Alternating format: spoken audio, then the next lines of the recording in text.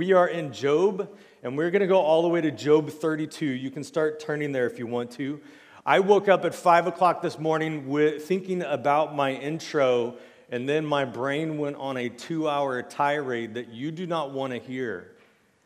So I'm going to give you my alternate intro, the one I started with this week, that just tells you how the order of this sermon's going to go.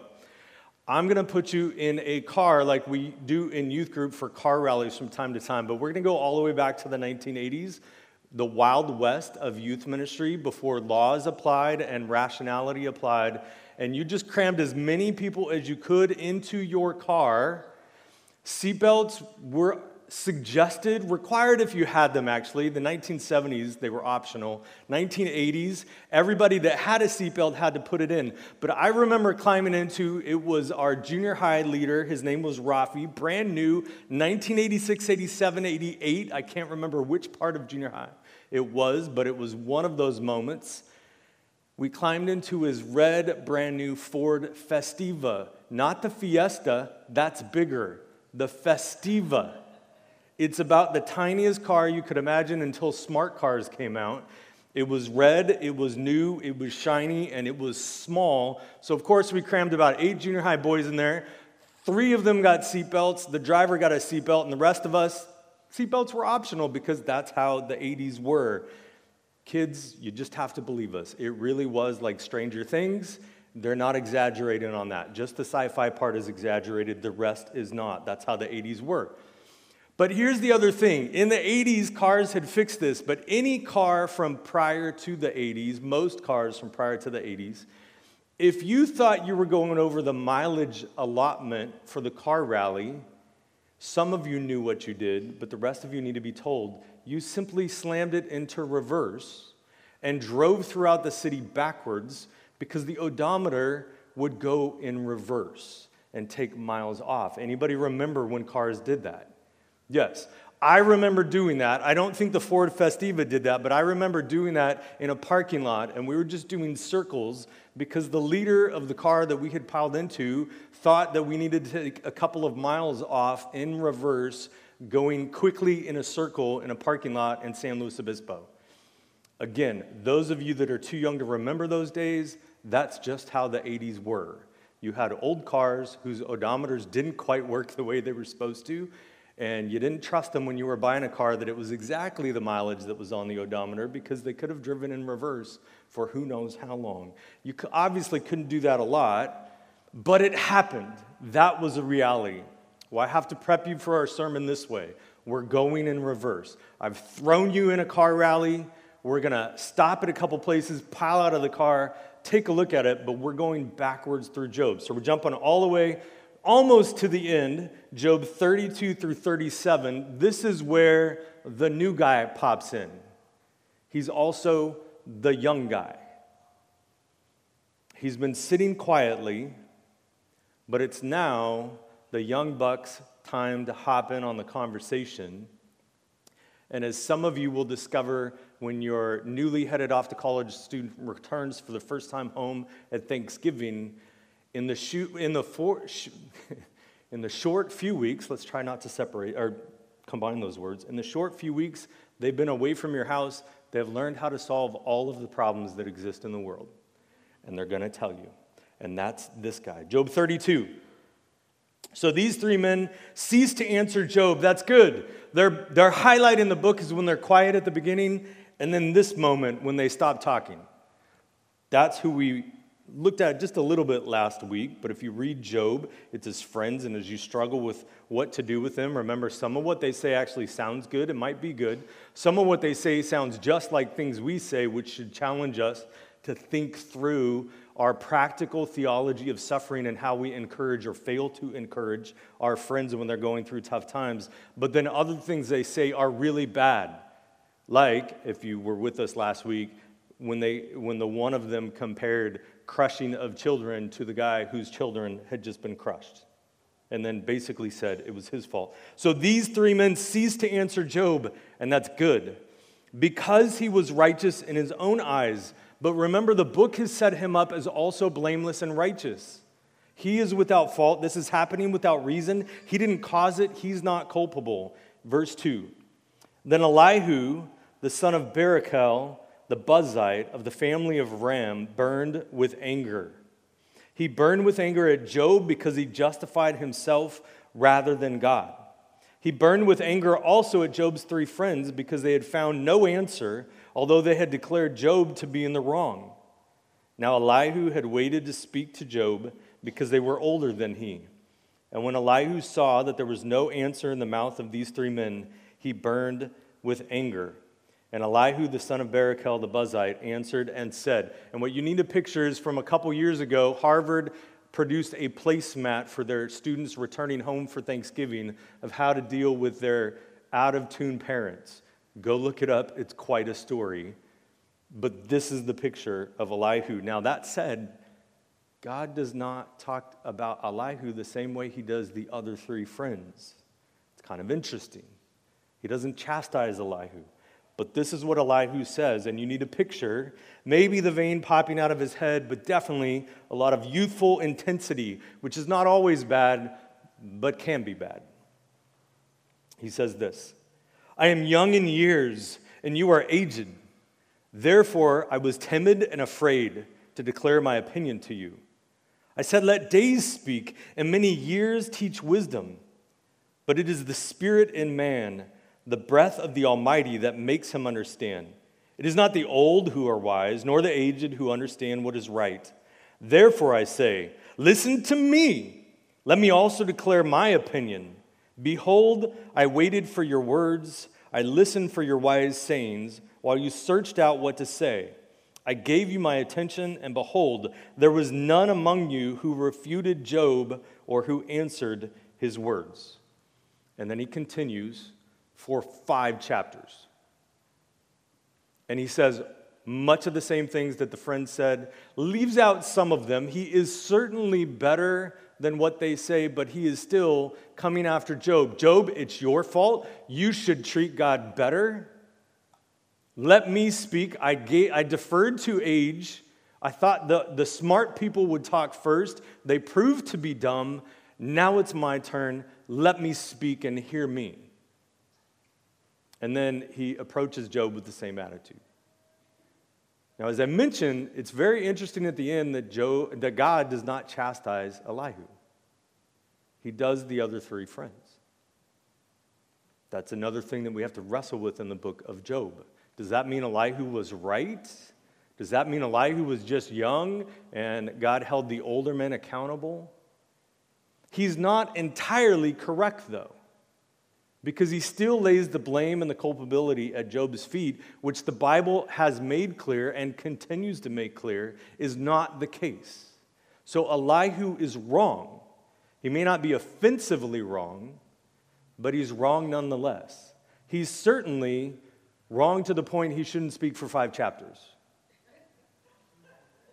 But we all know that kid back from college, don't we? I'm not saying, college students, bear me out.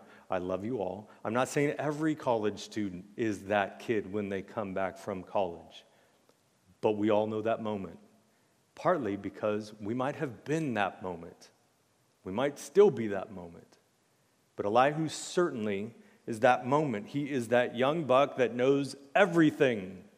He's going to take the hardest problems in the world. He has walked the planet away from the house for days upon 7 other days. And he knows the answers. But he doesn't, because he's wrong about this. But we're going backwards. That's where it's going to end before God finally comes in and answers. And I want you to remember that. The title of the sermon is Let the Almighty Answer. It's actually a statement by Job. It's Let the Almighty Answer Me. And in chapter 38, God is going to answer. But that's next week.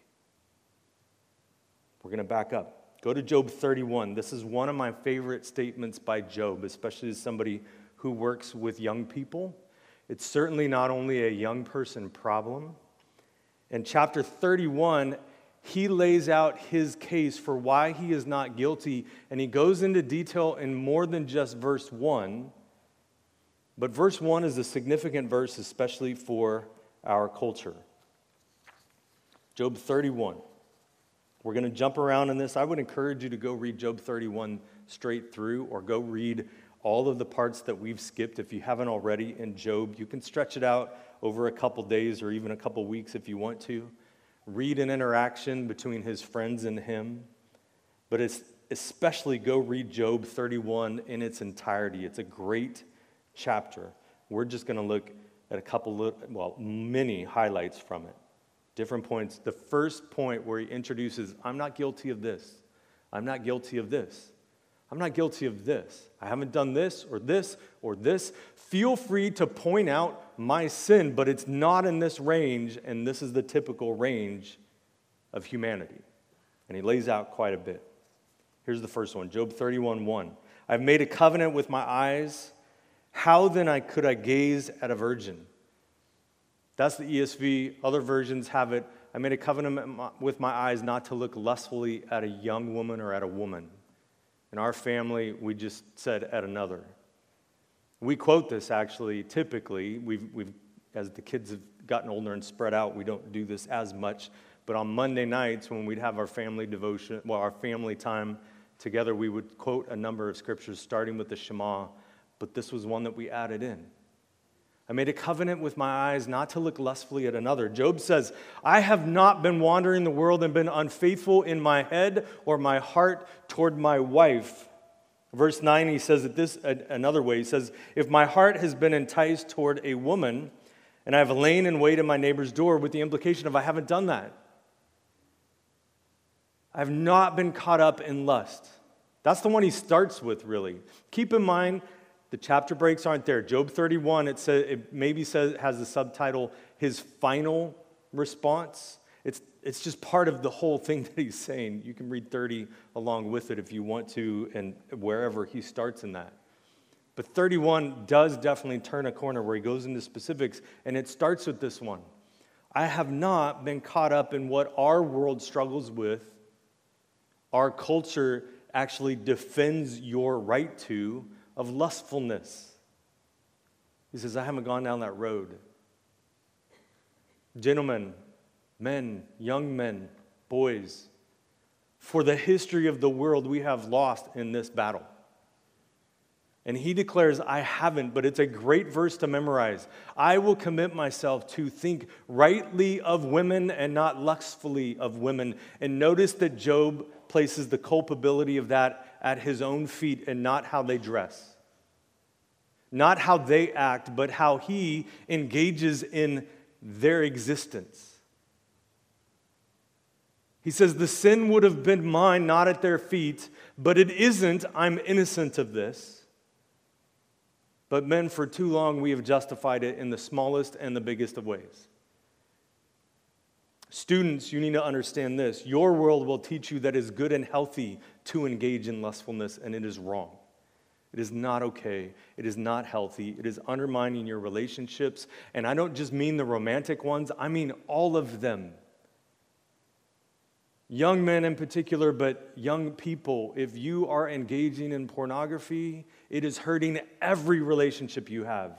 And the stats bear that out. It is crushing our culture. And it is addictive. It actually rewires the brain just like drugs do. So it becomes a self-perpetuating problem if you aren't careful with it. All you have to do is talk to older people that have struggled with it in a moment where they're able to and willing to, and in a relationship where they're willing to be honest with you about it, if they've struggled with it, and they will tell you how hard of a battle it's been. But there's another group I haven't really addressed, and it's all the women. For some reason in our culture, you decided to enter the race and try to catch up to the men. That was a bad choice. And for a long time, it consisted mostly in romance novels and a thought life around lustfulness. And in our current culture, starting with the lovers of Friends, and I'm not bashing the show, especially this weekend with the loss of one of the cast members, but where we started as a culture endorsing it as healthy practice to engage in pornography instead of saying, no, that's wrong. And women have been catching up, and it's not a race you wanted to enter. It is hurtful, especially to women, but it is hurtful to every relationship. This is a powerful verse. Job 31:1, I made a covenant with my eyes not to look lustfully at another. Our culture fights us in that at every point. But it isn't new to us. Job had to say it for a reason. Get in the habit when you read Scripture of realizing if it's a statement about holiness, especially if it's a command or a challenge, there's a reason it had to be said, and that they weren't that different from us. There are different realities. It's much more prevalent, and you can stumble upon it on accident, but the reality is lust has always been a struggle for humanity. But Job's declaring to his friends, I didn't sin that way. Verse 5, if I had walked with falsehood and my foot had hastened to deceit. It says, I didn't sin with falsehood or deceit. I've been truthful. Verse 13, if I have rejected the cause of my manservant or my maidservant when they brought a complaint against me, he says, I have not dealt unjustly with my workforce, my servants. I have not been a bad boss. We don't think about the points where Scripture talks about this engagement. This goes to the heart of, we were talking about before, a couple of us, but to the heart of capitalism run amok. When it is not restrained by our social engagement or morality, and we're just trying to get as much money as we can. He says, I haven't ignored my workforce. I've not been unjust with them. Verse 16, if I have withheld anything that the poor desired or have caused the eyes of the widow to fail, I have not been unjust toward the poor. Verse 24, if I have made gold my trust or called fine gold my confidence. He says, I haven't been greedy. Don't panic. I still think a free market and capitalism is better than the alternatives. But it must be biblically restrained or it becomes a killer. It's sinfulness. Verse 29, if I have rejoiced at the ruin of him who hated me or exulted when evil overtook him. It says, I haven't been unjust toward nor sinned toward my enemy. A little bit later in those verses, he said, nor my neighbor, the people around me. I am sinless in my relationship with them. That does not mean he doesn't need a Savior. He's going to get to a wonderful statement of that actually before this, but a little later in the sermon. Verse 33, if I've concealed my transgressions as others do by hiding my iniquity in my heart. It says, I haven't ignored sin, I haven't covered up sin, and kind of behind these words, and you haven't been able to point out the sin that I am missing. I've been asking, and you've failed. That's what Elihu's saying. Hey, old dudes, you couldn't challenge him. You tried, and he defeated you. He's not wrong, according to Elihu. He's not right, He's wrong, he's not right, but you were wrong for not pointing out his wrongs. But Job is saying, I didn't have them to point out. I'm not covering them up like we tend to do. We think that our sins can be hidden. It's just a matter of time before they're uncovered. And we can't learn that lesson very effectively because we keep trying to hide them. Think of your toddlers when you had them, if you had them, your younger nieces and nephews, the ones who would run up at the party asking for cake, wondering where it was when it's smothered on their mouth because there's chocolate everywhere, but they don't want you to know they already had it, so they're trying to cover up. Verse 38. This one's an interesting one because this one's not a person. If my land has cried out against me and its furrows have wept together. Job even says, I haven't wronged the land.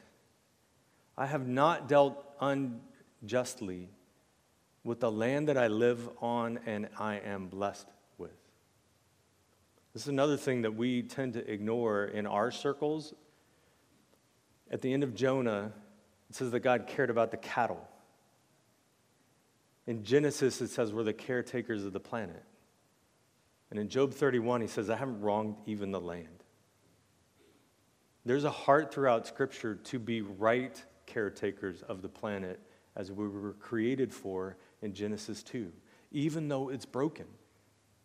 And it certainly, as our culture does, can go amok that direction where we start valuing the land or animals over people. But Christians ought to be the best conservationists of the planet, not the worst. We also ought to be the people that can hold it in its right position and not let it become domineering where we can't live. But he says, I haven't been unjust to the land. He runs through this list in Job 31 and says, you can challenge me on these, but you're going to come up short because I haven't wronged anybody this way. I don't know how you would go about doing this, but could you imagine having to declare yourself innocent before your friends and your family or in public and actually running through a list and inviting the response? Because that's what Job does. We see Samuel do the same thing later. It's amazing. Hey, if I've wronged him, I think Samuel partly is saying, if I have wronged anybody, I'll make it right at this moment. Job isn't in that setting, but a similar thing saying, I haven't wronged anybody. That's not why this happened. Go back a little earlier. I'm not going to read from it, but Job 23:24 presents the ultimate question in the problem of pain and evil, and it's this: where is God? Where's God? But remember, God is listening. He's going to make that clear. I've already pointed out some, and I'll come back to that. But another stop first. Job 19, verse 13 through 27. This has a line you probably remember, and you might forget from time to time that it's actually in Job and stated by Job. But I'm going to read a lot, see if you can catch the line. He's put my brothers far from me, and those who knew me are wholly estranged from me. He's talking to the three that are challenging him right now. My relatives have failed me. My close friends have forgotten me. The guests in my house and my maidservants count me as a stranger. I've become a foreigner in their eyes. I call to my servant, but he gives me no answer. I must plead with him with my mouth for mercy. My breath is strange to my wife, and I am a stench to the children of my own mother. Remember chapter 2. His wife's the first one that gives him bad advice. This probably indicates it's not going well at home for them. Remember, she's struggling too. But that's a painful verse to read. My breath is strange to my wife, and I'm a stench to the children of my own mother. Even young children despise me. When I rise, they talk against me. All my intimate friends abhor me, and those whom I loved have turned against me. My bones stick to my skin and to my flesh, and I have escaped by the skin of my teeth. Have mercy on me. Have mercy on me. Oh, you, my friends, for the hand of God has touched me. Why do you, like God, pursue me? Why are you not satisfied with my flesh? Oh, that my words were written. Oh, that they were inscribed in a book.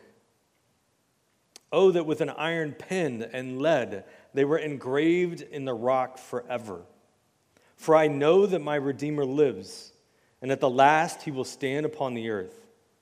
And after my skin has been thus destroyed, yet in my flesh I shall see God, whom I shall see for myself, and my eyes shall behold, and not another. My heart faints within me. Did you catch the line? It's a song. We used to sing it. It's a great line where he says, my Redeemer lives. I know that my Redeemer lives. A little bit of a caution, but it's a fun thought exercise too, but a little bit of a caution. He probably isn't stating it the way that you sing it. Now, the word probably is in there. God's speaking through him. This is inerrant scripture that's recorded for us, ironically, given what he said. I'll come back to that too. But when he says, my Redeemer lives, he is not definitively thinking of Christ. He might be, but we don't know that for sure. But scripture is. God certainly knew, whether Job understood it or not, that we would latch onto this verse and go, He's so right. My Redeemer lives. So again, this is the answer to the problem of evil. Job maybe stumbles on it and doesn't realize the significance of what he said, but it is the heart of the answer to the problem of evil. Why do bad things happen to good people? I don't always know, but I know this: my Redeemer lives and is the answer for their pain. Why do friends and family abandon us when we are going through the most difficult of moments? I don't know, but Psalm 56 exists because Jesus is our tear collector. He's our living Redeemer, catching our sorrows and taking note of them. Again, ironically, writing them in a book according to Psalms. He's taking note of the pain because he's a living Redeemer. Now, here's another fun wrestling thing, though. Does Job know exactly what he's talking about? We don't know. But have you ever read the Old Testament and felt like maybe they understood more than we realize or give them credit for understanding? You can go all the way back to Cain, and we struggle with, well, why was Cain's offering rejected? And it could have been as simple as this: he literally knew better because God told him. It's not recorded that he told him, but that doesn't mean it didn't happen. And when Moses' face is glowing and he's on the mountain and he's meeting with God regularly, what were they talking about? We don't know the details, but I promise you it wasn't the basketball game score. They didn't have it yet. It wasn't invented. If they were talking about sports, it would have been a different one. But that's not what we think they were talking about. And here maybe is the clincher, not so much for Job, but other parts of Scripture. When Jesus is explaining to the disciples about himself, he goes to the Old Testament. He's pointing out the Old Testament and how it points to him all the way along. And he certainly takes them to Psalm 22. And he takes them to Isaiah. So what if they knew more than we give them credit for? Not the details necessarily, but maybe even more of the details because God told one of them from time to time. You're not going to understand this, but let me tell you about the Redeemer. Maybe when Job says, I know my Redeemer lives, he knows exactly what he's talking about. Maybe. Go to verse 25 again. For I know that my Redeemer lives. The R is, the capital R, if you were looking at it, is what we're debating. Should it be capital according to Job, or is it just capital in hindsight, which is totally fair to capitalize it, by the way? But which way does it go? There's no answer to this. But wrestle with it and ponder. For I know that my Redeemer lives, and at the last he will stand upon the earth. Well, that sounds like maybe he knows a little bit. And after my skin has been thus destroyed, yet in my flesh I shall see God, or yet without, instead of in, it could go either way. Yet without my flesh I shall see God. I know that my Redeemer lives and that he will stand on the earth, and when I am dead and my flesh is gone, I will stand before God. That sounds like a lot of sound theology that he got somewhere. And this man who's struggling and broken is clinging, as he should, to the answer to the problem of evil. I don't know why, because Job does not find out why. Job doesn't even find out in the end why, as far as we know. We do. We've known all along. He just gets things back.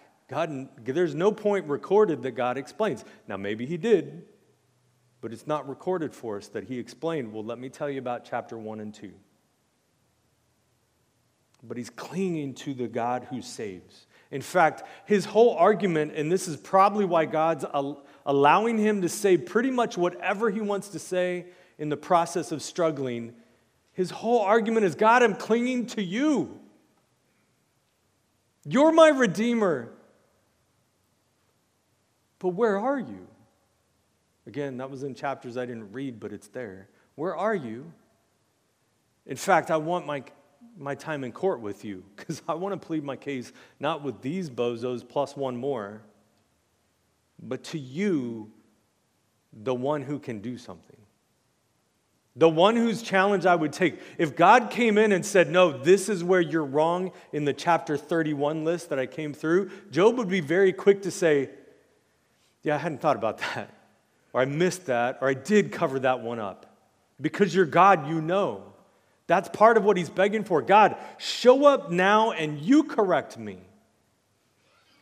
But from where I see it, I just need you because I don't understand what's going on. But he does know this. I know that my Redeemer lives, and I will hold to it.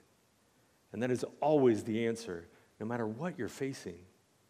I will hold to my Redeemer, for he lives.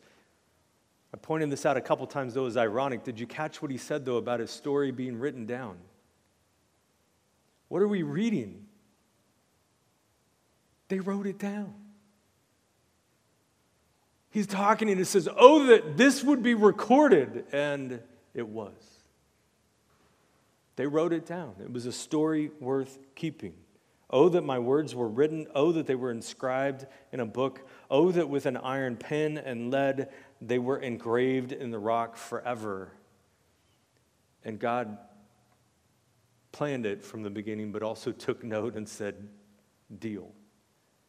Let's write this one down because people are going to experience this in their own lives and need to have your example of clinging to me. Even if other people are looking at them and saying, you have the wrong words, you can't talk to God that way. And God said, write it down. I want everyone to know you can absolutely talk to me that way, and I will engage and I will listen and I will write it down. Both Job 19 and Psalm 56 are taking note. Job's story is written down for us. It's quite wonderful. Now we actually are going to go forward. Go all the way back to chapter 31 and the first part of verse 35. And this is a powerful statement. Oh, that I had one to hear me. Here's my signature. And then Job makes an amazing statement that is one of those sounds really bold, and I don't know if I can talk to God that way statements. And God's response in Job 38 and what God records in Job 38 and following lets you know he's talking about this verse. Because Job says, let the Almighty answer me. Let the Almighty answer me. And when we get to Job 38, if you read it, it continually says, the Lord answered. It's pointing back to this verse. It's not the Lord chastised. It's a strong statement, don't get me wrong, but it's the Lord answered.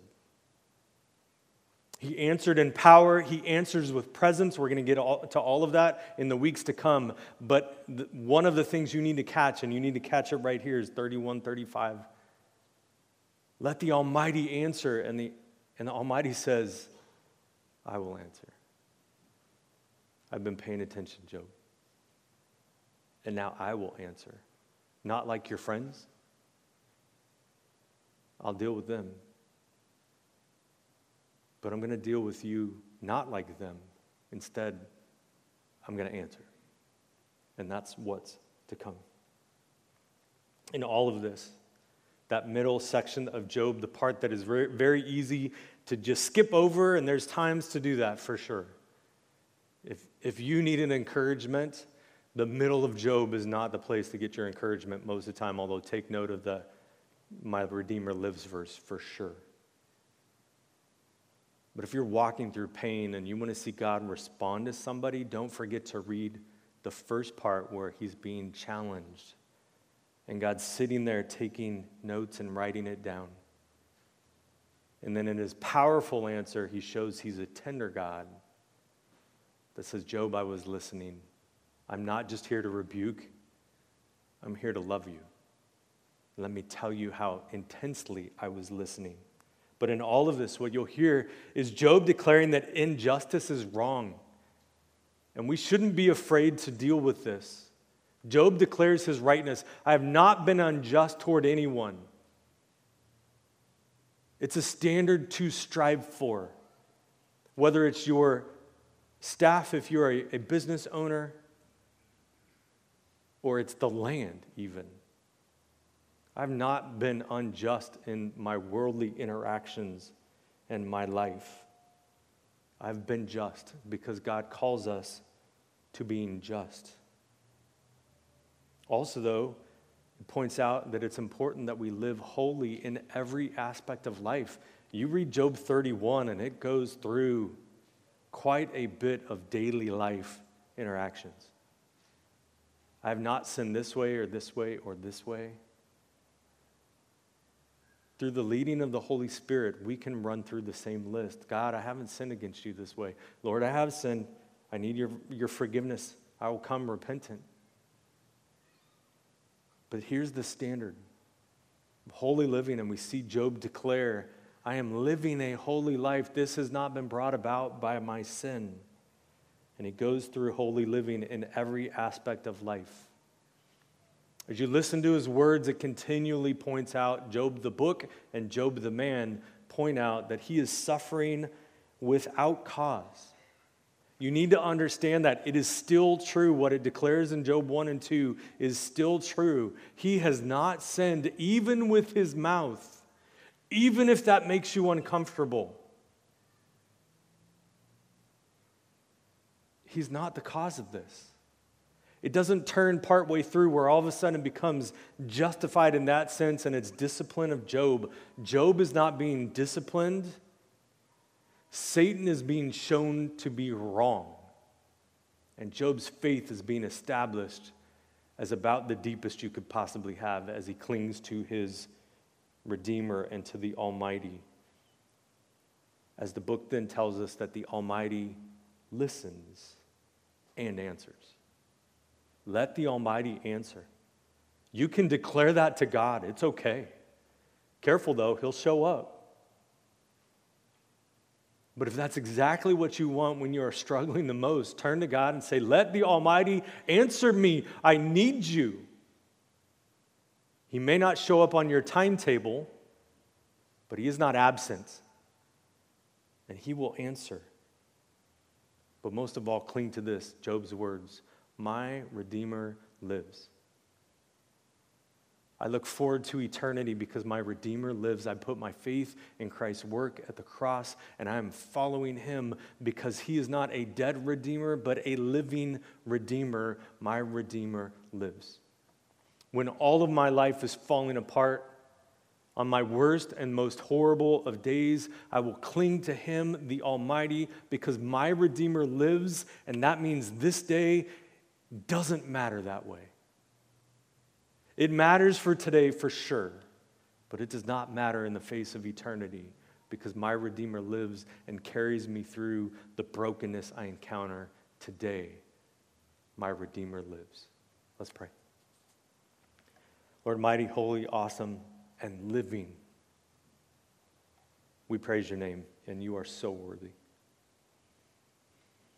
Lord, in our most broken moments, let us scream out, even if we're shaking a fist at you, that we need you.